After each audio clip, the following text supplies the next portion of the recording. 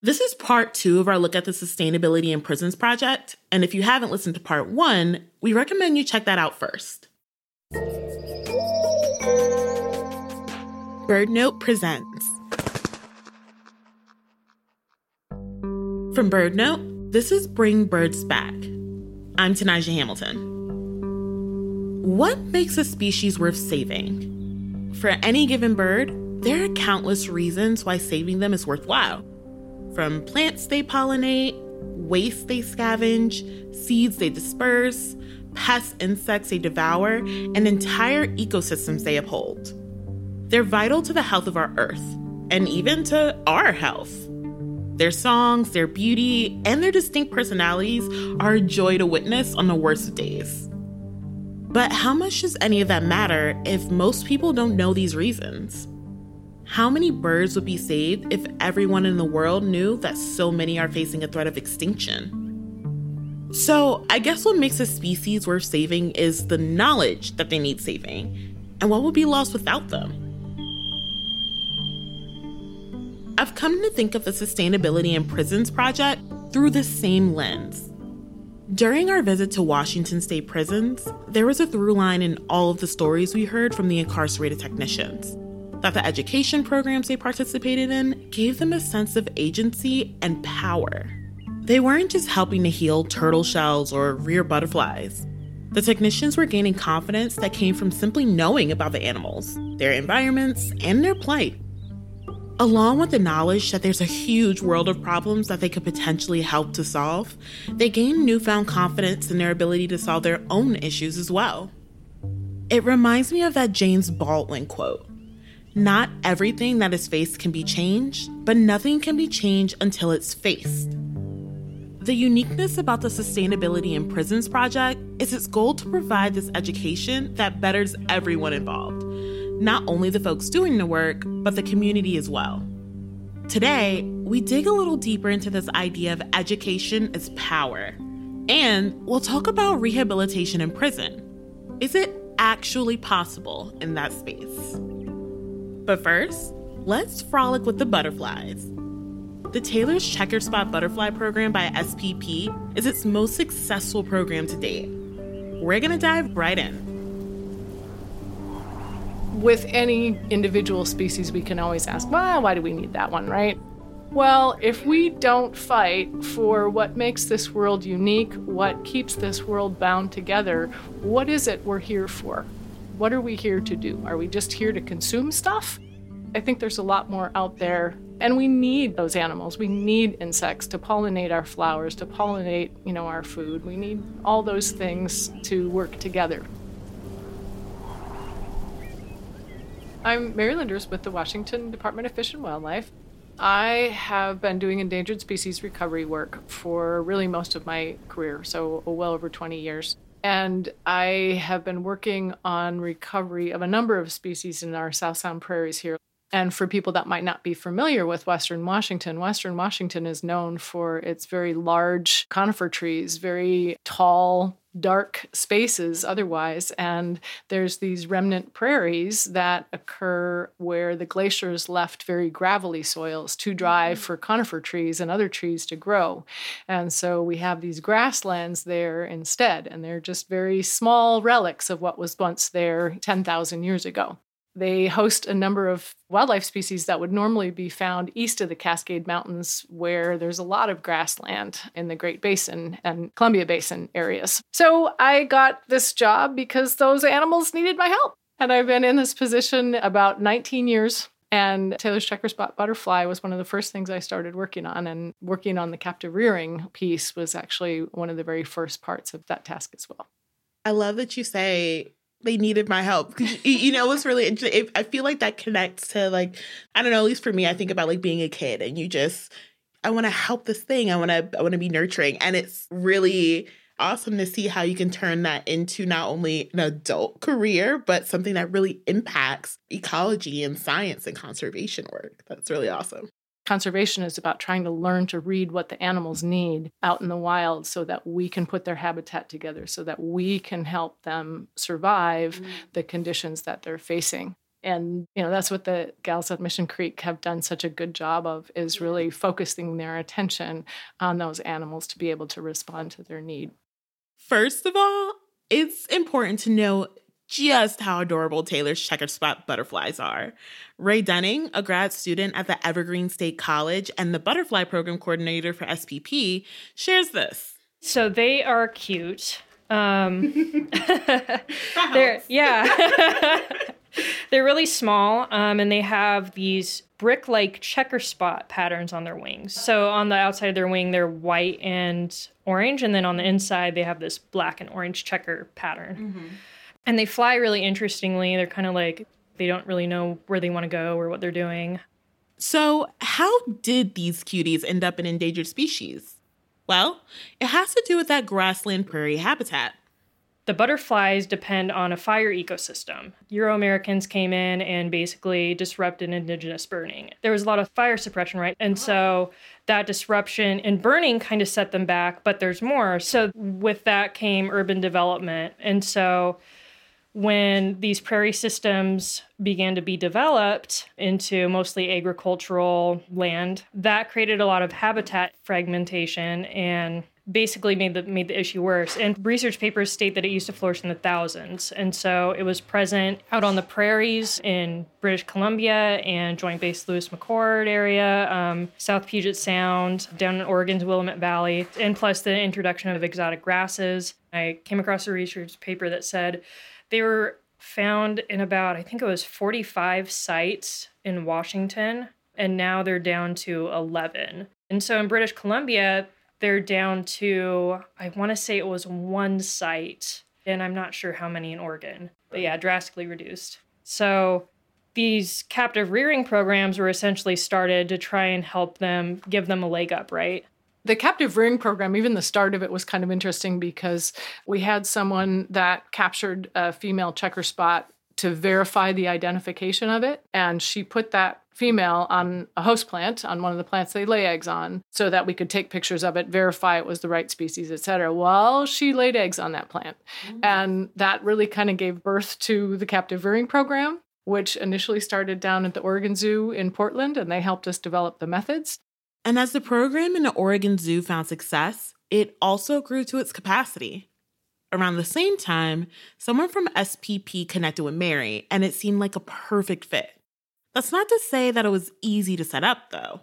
There was pushback about the logistics of the program and from scientists worried about entrusting this endangered species to incarcerated people. It was a little bit of a sticky concept to try to sell, especially at the front end when we were trying to get money to do all this, because it takes a lot of money, especially when you're having to build structures and the whole bit. And trying to convince people that this was a good match was definitely a challenge. I think we did a pretty good job of demonstrating at each step and stage that we could pull this off. And I don't let much get in my way. We love that. We love to hear that. Some of it's that creativity, but just determination. You can't do this work without, the kind of dedication and determination that I keep mentioning and that I think Mission Creek has done such a wonderful job of embracing. Mary and SPP started the program by helping technicians build their first greenhouse and having them practice with a non-endangered butterfly species for a trial run. They quickly proved not only to be very competent, but even more successful than anticipated. How many butterflies have been released through this program? Overall, and this would be both facilities, like over 100,000. 100,000 so. Butterflies? Yeah, we got to be right around there. Yeah. Holy mackerel. Not as butterflies, as caterpillars. Mm-hmm, There's more caterpillars than there are butterflies in the world. And the idea is like we release the caterpillars and then they go and continue to grow and will eventually turn into these butterflies. Right. Exactly. Yeah. Yeah. And we release the caterpillars because they're easier to handle. They're not going to just fly away when we put them out there. They'll crawl around and explore the place. So yeah, we have a bunch of reasons why we release the caterpillars instead of the butterflies. But yeah. I was like, the details of that make a lot of sense. I can see descending into a little bit of chaos. You have these winged creatures who can do whatever they want. Right. The animals wouldn't need our help if we weren't kind of messing with their system. And so that's what the gals are doing at Mission Creek is they're nurturing those animals so that they have a chance to get back out there and do their thing. It obviously works both ways. It works for the women as well, as you probably saw. And we did. While visiting the technicians incarcerated at Mission Creek, we learned quite a few things. Chief among them, how much they all value the time outside of the prison, in the greenhouses, and just how serious they are about being delicate and gentle as possible with the larvae. We spoke with 4 technicians who all vary in their length of time working on this project. P.S. In the greenhouses, you may also hear some background noises from air conditioners, UV lights, and the diligent technicians busy caring for the larvae. Here's Rattling King. These caterpillars, these larvae are just coming out of diapause, which is kind of like hibernation. So they're just waking up and getting their food. And so I'm making labels for their new cups. They're being split up into new smaller groups. And so I'm just creating the new labels for their new little homes. They need more space now. They're growing. And then they are also eating now where they haven't been eating for the last couple months. I'm curious, what made you interested in this program, this butterfly program? I try to take most of the opportunities that come my way here, and I felt like this was something that was actually going to be really beneficial for me. So there was a day recently where a lady came from one of the other facilities, and she was saying that their mortality rate is way higher than ours. They have a lot of larvae deaths, and it just really made it hit home for me about the fact that this really is an endangered species, and this is the work that I'm doing is very important, and it kind of brought it to a new level for me to see we're very lucky here that we have as much success as we do with them. I feel like everybody that really works out here, that gets handpicked to work out here, we have a passion for something greater. That's Summer Long. You know, and to look at where we've been and where we're going and what I'm doing with myself now. I've been to prison 4 times, and my grandma was 101 when she passed away, and I remember catching tiger swallowtail butterflies with her. And I lost my mom this trip to prison, so I really feel like my mom's smiling on me, doing something really cool here. You know, we're getting ecology degrees, working towards something. When we leave here, there's a wide variety of things we can do with what we're starting here. And to think that we're actually helping a little bit, when I did my interview, I was really emotional and I was crying because I am passionate about it. And I just feel like it's a great opportunity for, you know, being an incarcerated individual. You get shamed a lot, you know, and I feel like there's life for us now. I'm 45 years old, and ultimately my goal by the time I'm 50, and hopefully this will help, is to have my foot in the door with fisheries, forestry. Hopefully the Washington Department of Fish and Wildlife will open up some doors for incarcerated individuals. I know there's a lot more going on these days for us to let us know that our past doesn't define us. And the work that we do here is important. Absolutely. And I see it with everybody who I'm speaking to. It's like this passion that you mentioned. There's also just this really intense, like, the nature is restorative in itself. Being a part of this is restorative in itself. It helps you to imagine what the future is going to look like. Right. Something bigger than us, you know. And I would have never thought that losing my mother would have been a huge turning point in my life. But because I've not been married and I don't have children, me and my mom are really, really close. But she told me that she was just really proud of me because I've never lost the ability to see the preciousness in the world. And I really believe the moments are precious. Like, I may never see any of you again, but maybe something I said will get out there for other people to hear, you know. There's resources out there.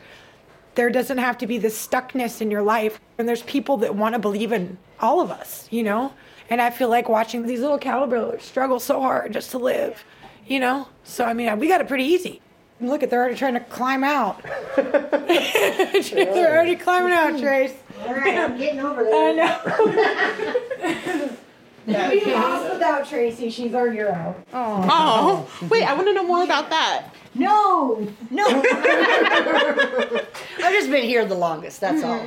That's Tracy. It's just everything I went through with all our previous technicians. I just try to pass on to them what I've learned, what I remember, you know. What keeps you coming back to this butterfly program? It gives me peace. It's a sanctuary for me because I can come outside the fence and I can feel like what it's like after 16 years in prison. I was always conscious of, you know, conservation, but SBP has shown me a big, huge new world, and I like it. Yeah. I like it a lot. So what does it feel like to know that the work you do here means that these butterflies can go out into the wild and hopefully survive and mate and be a force in the world? It's amazing. Yeah. Okay, I don't even know a better word to describe it, simply because, I mean, we raised them. It's like having your own kids. I have no children, but it is, wow.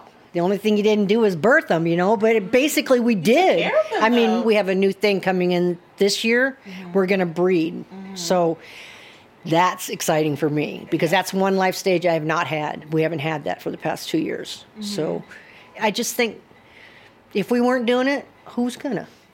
Can you tell me a little bit more about the breeding that's going to happen? It's going to be like, I'm going to actually see them in chrysalis in person, instead of on a TV or wherever. Ray tells me they get all gooey and stuff, and I'm like, okay, cool. I want to see that, When we had the butterflies here then laid eggs, that was just totally blew me away. Because this little thing can do over 1,000 eggs, and they survive, So, so I know you've been in the program for a while, but in 2 weeks, what stage will they be? Will they be caterpillars in 2 weeks? They'll be maybe another quarter of an inch larger, and then they'll release them in Fort Lewis and at Scatter Creek, I believe. And we used to be able to go with, but since the COVID, we've had to, stay here. But I'd like to see where they release them. But I see pictures, so that's good for now. I love this place. I love this program. And I hope it continues on and gets larger. How did you end up working with our little spotted friends here? Once I learned about it, I really dug in deep. Another technician, Ann Wilson. It helps me to connect with the earth and with nature. It's really peaceful out here. It's like I'm out of prison. I'm out of the drama and everything. So coming out here during the day is like a vacation for me. What's happening here? So she right now is counting them, and then I'm recounting them. And when I'm done counting them, I put a leaf in the cups so that they can start eating. Wow. Yeah, they kind of look like if you took pipe cleaners and cut them in really small pieces, like flat pipe cleaner.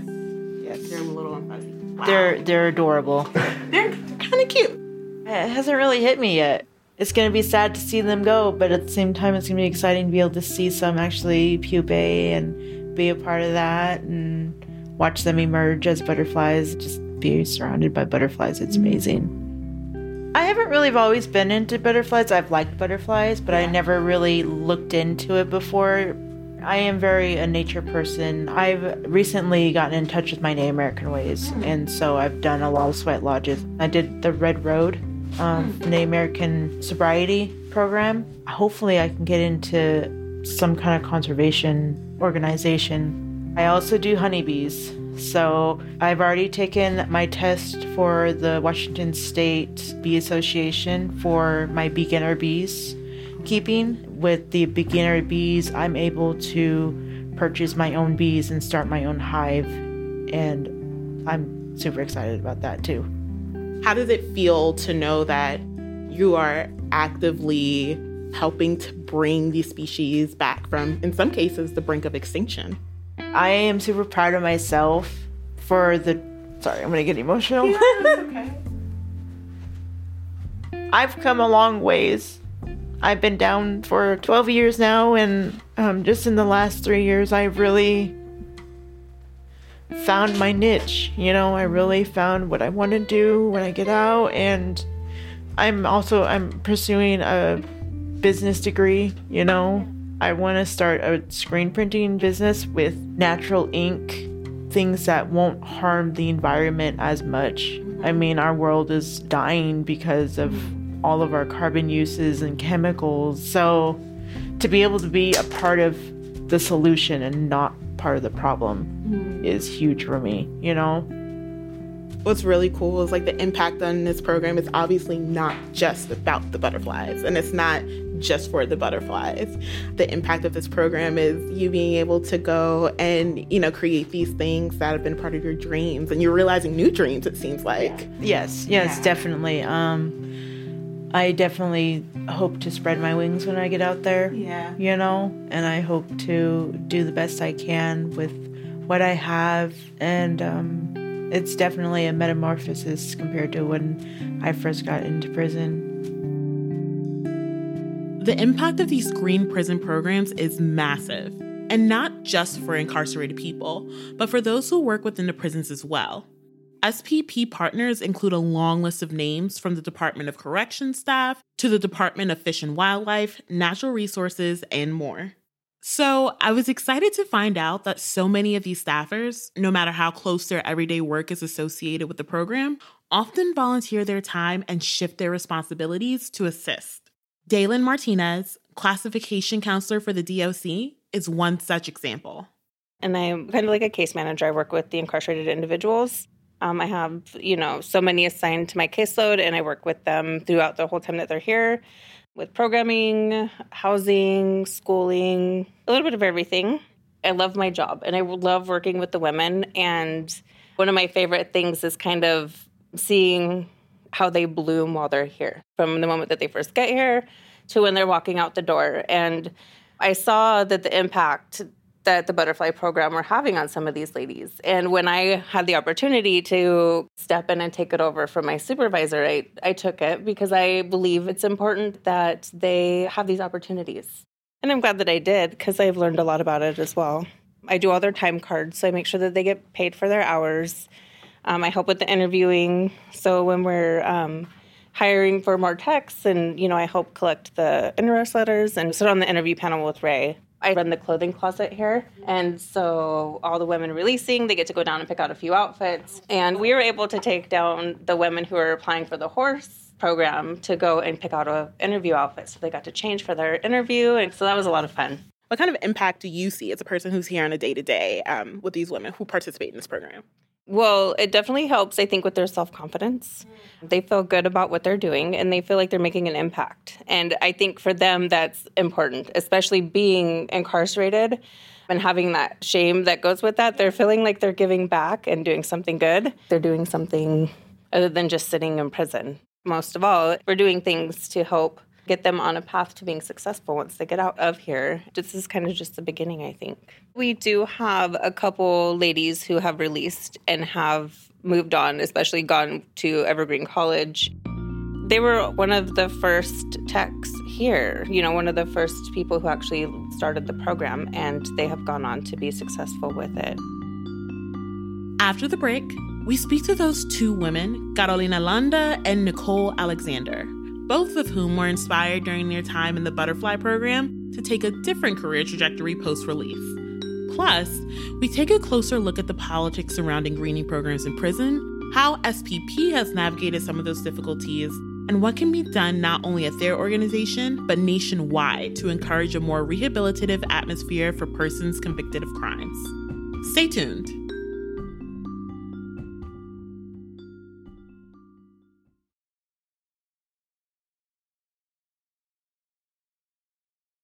My name is Carolina Landa. I'm 41 years old. I was in the program from 2011 to 2014 at Mission Creek Correctional Center for Women. I am a mother of a 15-year-old. I currently work at the Office of the Corrections Ombuds, but I recently got a promotion to a new job, and that's over at the legislature as an equity and policy analyst for the House Democratic Caucus. So I'm really excited about that. Yeah. Congratulations. So, thank you. So I attribute all of the success and everything I've been able to do with the SPP program.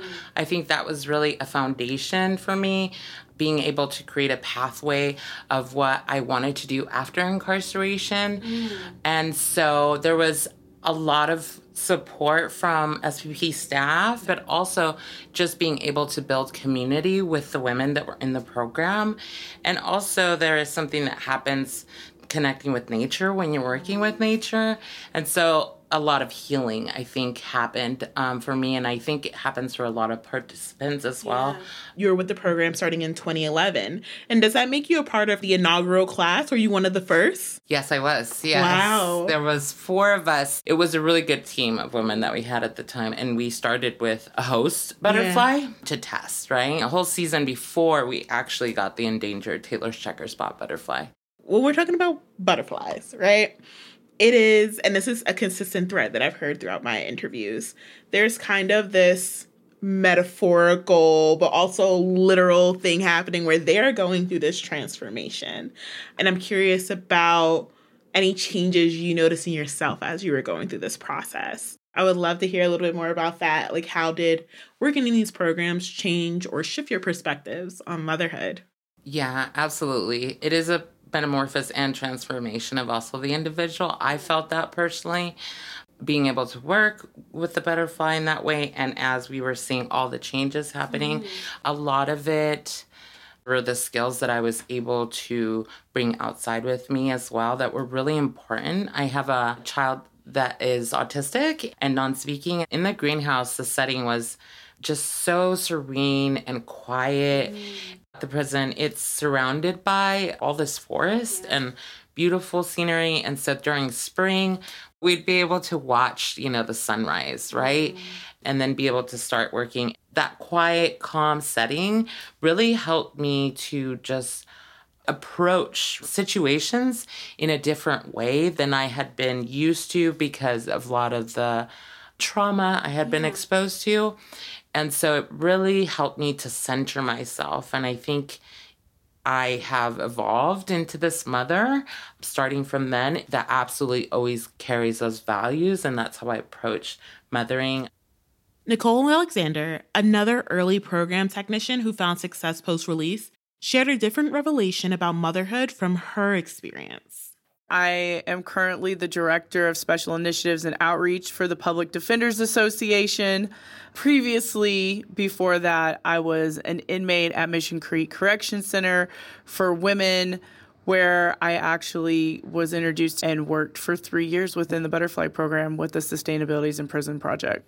Around 2015 is when I went in. So this was my third stay in prison, and I wanted to change. And I knew girls that were in the program, and there's a light around some of the girls that are in that program. I don't know if you experienced it when you went there. They are almost like a shining star because there's a freedom to walking outside that gate to being like in a self-contained environment where you're learning and you're educating and people are so positive around you. And so the butterfly is not the only one that metamorphosizes in that lab out there. It was healing for me, and it gave me purpose. For me as a mom, something that is very important was connection, right? And talking over prison phones is extremely hard. The lines are very bad, right? You get shut down, whatever. And if you have a young child, usually they don't even want to talk on the phone, right? One of the things that Butterfly gives us is a very interesting topic to talk with our kids. Almost all kids know what butterflies are, so you can kind of like explain your work. And so my kids would name the butterflies. One of the big things for me was that we actually interacted with the Girl Scouts Beyond Bars program, which my daughter was part of. So I got to bring my daughter to work day, basically, when the Girl Scouts came for a sleepover. And I got to design badge work and like all this like fun things that you would do as a mom, right? On the outside, I got to do that. And I got to like help educate the girls and the moms. And it was all the other things that go with that program that really started to heal me piece by piece. It was totally just starting to help you see that you're a real human and that you have value. And the minute that you walk out that lab and walk back towards that fence, a little bit of that is chipped away, right? And so then you're strip searched and you go back into the yard and you go back into your cell and you get counted again. 2 steps forward, 1 step back. But while we were out there, we always built a little bit more than what they took from us. And so I think that's how come the girls out there come out with so much more internally.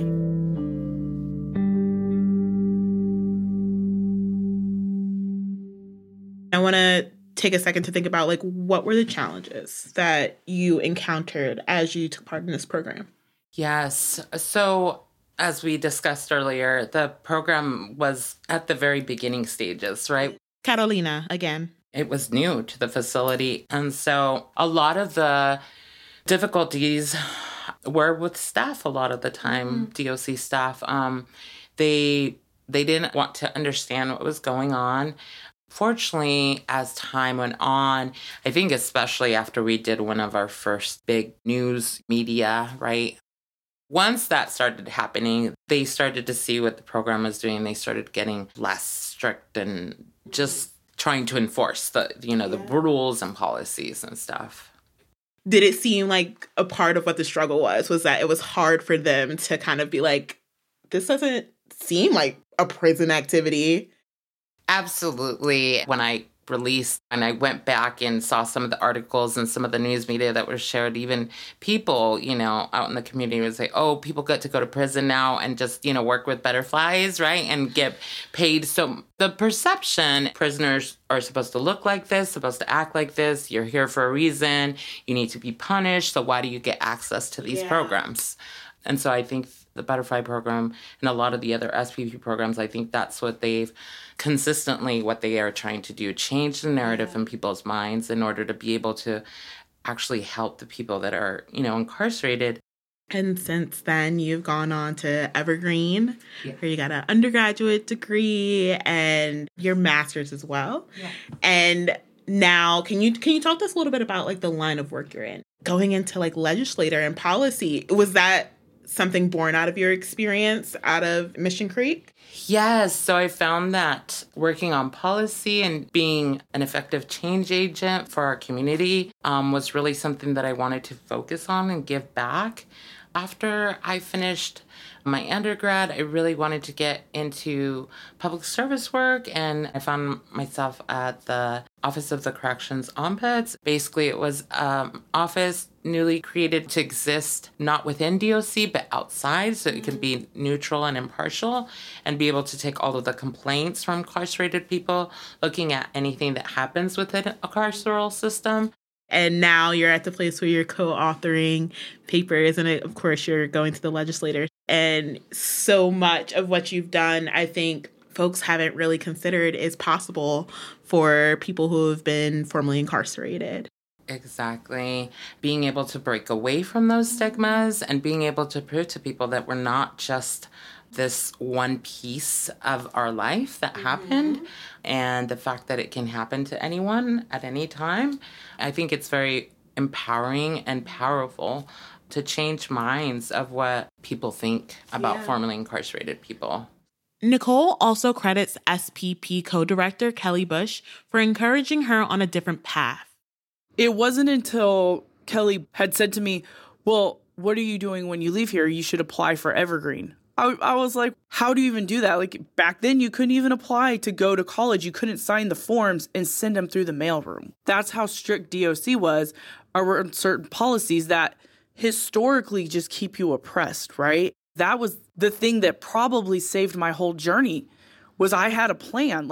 I completed my AA in business management and entrepreneurship.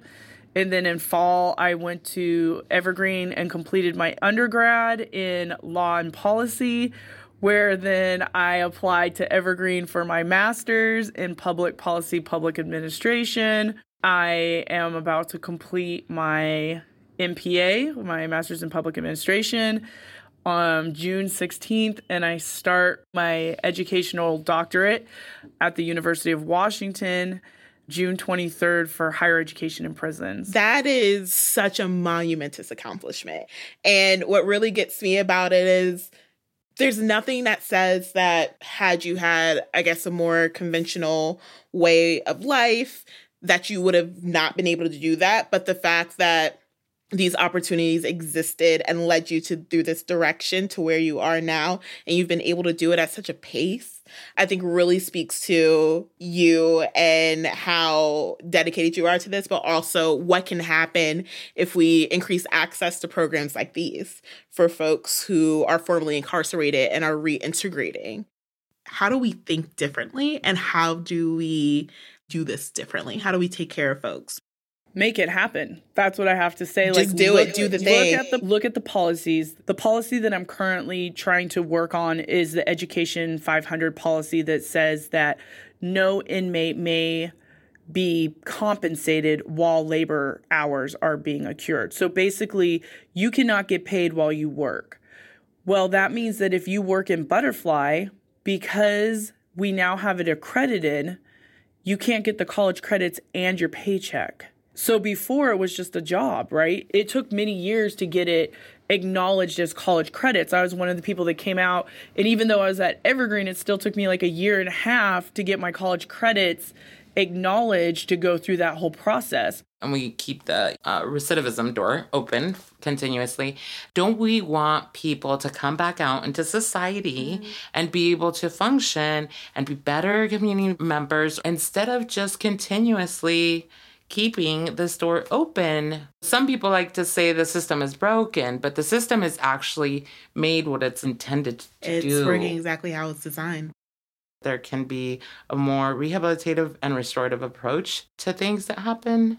I want to say I do not in any way condone that people have to become incarcerated in order for them to change. Sometimes people, even within the formerly incarcerated community, will say that I needed to sit down. I needed a break. And it's fine. We can all think what we want about our own experience, but I absolutely don't ever want to say that I needed to be placed in a prison in order for me to be able to make change. It happened because I was exposed. I was fortunate enough to be able to participate in any programs I could get my hands on. It's being able to build community and then take that community outside with you and then keep on building. And I still to this day have a strong community around me and knowing that I can't do it on my own. And I consistently need help. And I'm also there to help others as well. One of the things that people often ask is like, how many people have gone on to, continue to rear butterflies or something? What I can tell you is that none of them have gone on to continue to rear butterflies. It's kind of a rare gig. And to me, that doesn't matter. To me, the most important piece is, are they thriving in the community? Do they have the resources they need? Do they have network? Are they happy? Are they living good lives? And I think in both those cases, those women are beautiful examples of just doing amazing work in the community. I also don't want to paint a picture here that, because there's turtles and butterflies in prison, it's all fixed. I don't think that. There is a tremendous amount of work to do to create change that will have these huge, tremendous ripple effects all throughout our society. But I think that the education piece that we do, and then that just ability to work with nature, there's so much research showing that being able to work with, have contact with, be around nature is of such benefit to us mentally. And so, I think in addition to the education, there's the therapeutic well-being benefits. And it's not about something we're doing. It's about them just tapping into something that was probably always there, right? Changing their identity from I'm in prison and I'm feeling awful about the fact that I'm here. And you really commonly see people carrying a lot of guilt and shame. And it seems like this is something to be proud of. This is something that really boosts their self-esteem and changes their self-efficacy.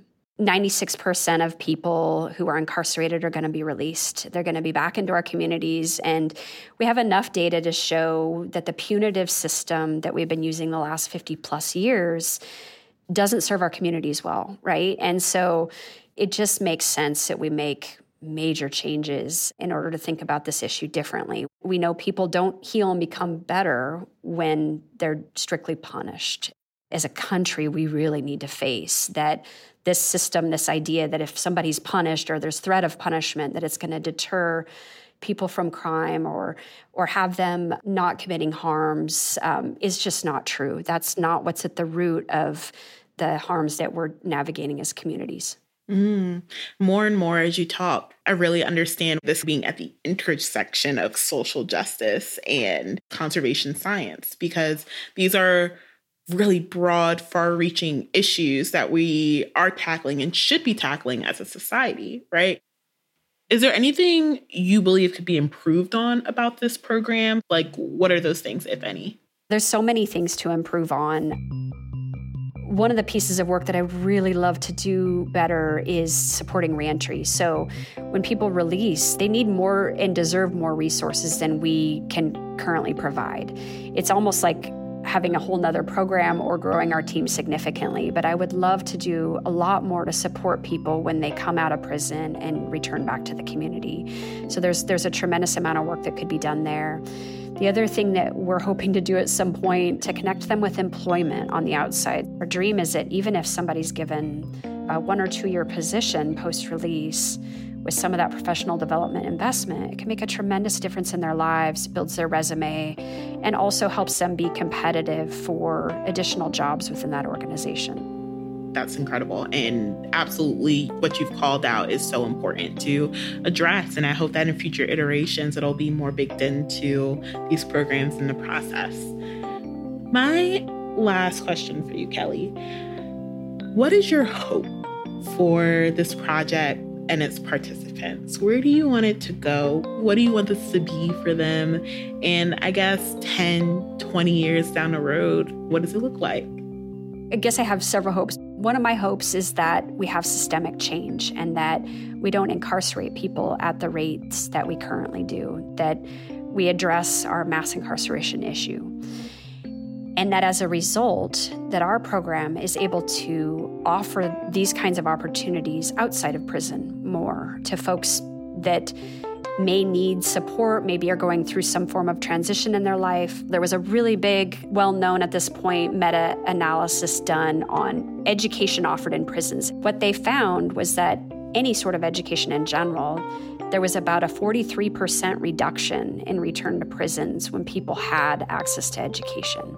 And so obviously there's a lot more to that, but in general, we know that, based on a meta-analysis that looked at programs nationwide, that there's a really significant reduction when people receive access to education. You asked about ecological outcomes too. Those have been tremendous. I mean, my colleague who runs our native plant conservation program, that program alone has grown over 2.5 million plants for restoration of a rare prairie habitat that's in our area here in Washington State. The butterfly program has reared and released over 40,000 butterflies. There's tremendous reductions, when we think about food waste through our composting program. So there's really some great ecological results, as well as hopefully the people results as well. For listeners who are hearing this and they think this is the coolest thing ever, like myself, what can people do to help advocate for this program, for programs like it? Looking to your state and your federal fish and wildlife agencies, but then really looking to your local conservation organizations, nature centers, even botanical gardens. Some of the botanical gardens actually are doing rearing in other parts of the country. There's different structures in each area that are kind of involved in the conservation. And so I think really reaching out and looking locally at what's going on and trying to figure out how to move conservation forward or connect with conservation on that front. I think it's going to really, the equation's going to really vary. The recipe's going to vary from one part of the country to another. I know within our agency, we're really trying to build, we actually already have a huge volunteer network, but we're trying to really build it up a lot more because there's so much benefit to it. And we need people to own our lands. They're our public lands. And so everybody has a place there and everybody has a stake in it. Everybody has a stake in it. A perfect summation of these two episodes, if I've ever heard one. But what I truly hope you'll take away from this episode and the previous is that this work cannot be done in a silo. Change cannot come without community, and community does not form without intention. Every person counts, from the security guards to the incarcerated folks. Every objective matters, from the ecological benefit of conserving a species to the educational value of a college credit. And with every new advocate and invested partner, volunteer, or supporter, there could be a shift in culture that allows for more of these programs nationwide. There has perhaps never been a better time than on the heels of a pandemic that brought the world to a halt to stop and reconsider business as usual. That includes the way we look at and perceive prisons and rehabilitation. The Sustainability in Prisons Project is certainly leading the way and encouraging other states and organizations to do the same. This year alone, SPP reported that in March, facilitators and butterfly program technicians released nearly 4,000 Taylor's checker spot larvae into the prairie field sites. In fact, the breeding initiatives were so successful that they currently have over 9,000 butterfly larvae growing in the program and plan to release an additional 2,000 larvae by the end of June. So, what makes a species worth saving? and what makes a human feel valuable. The knowing that they are, from the actions of everyone they encounter, whether they're behind bars or on the brink of extinction. Well, where to from here?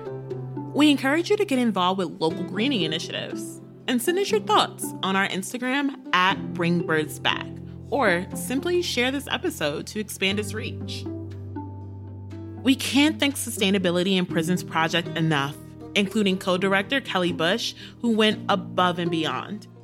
We also would like to thank Mariah Albin, Marissa Scoville, Lauren Cooney, Mary Lenders, Ray Dunning, Dalen Martinez, Carolina Landa, Nicole Alexander, all the technicians who were generous enough with their time and their stories, as well as everyone from SPP and the Washington State Department of Corrections. And thank you for listening. For more on SPP, its programs, and other resources from this episode, please visit birdnote.org. There's so much more from this reporting trip that we couldn't fit into the final shows, so be sure to follow us on Instagram @BringBirdsBack for more content and behind-the-scenes photos and videos from our trip. Bring Birds Back is produced by Mark Bramhill, Sam Johnson, and me, Tanaja Hamilton. Our fact checker is Connor Guerin, our managing editor is Jazzy Johnson, and our content director is Jonice Franklin. Music is by Cosmo Sheldrake and Blue Dot Sessions.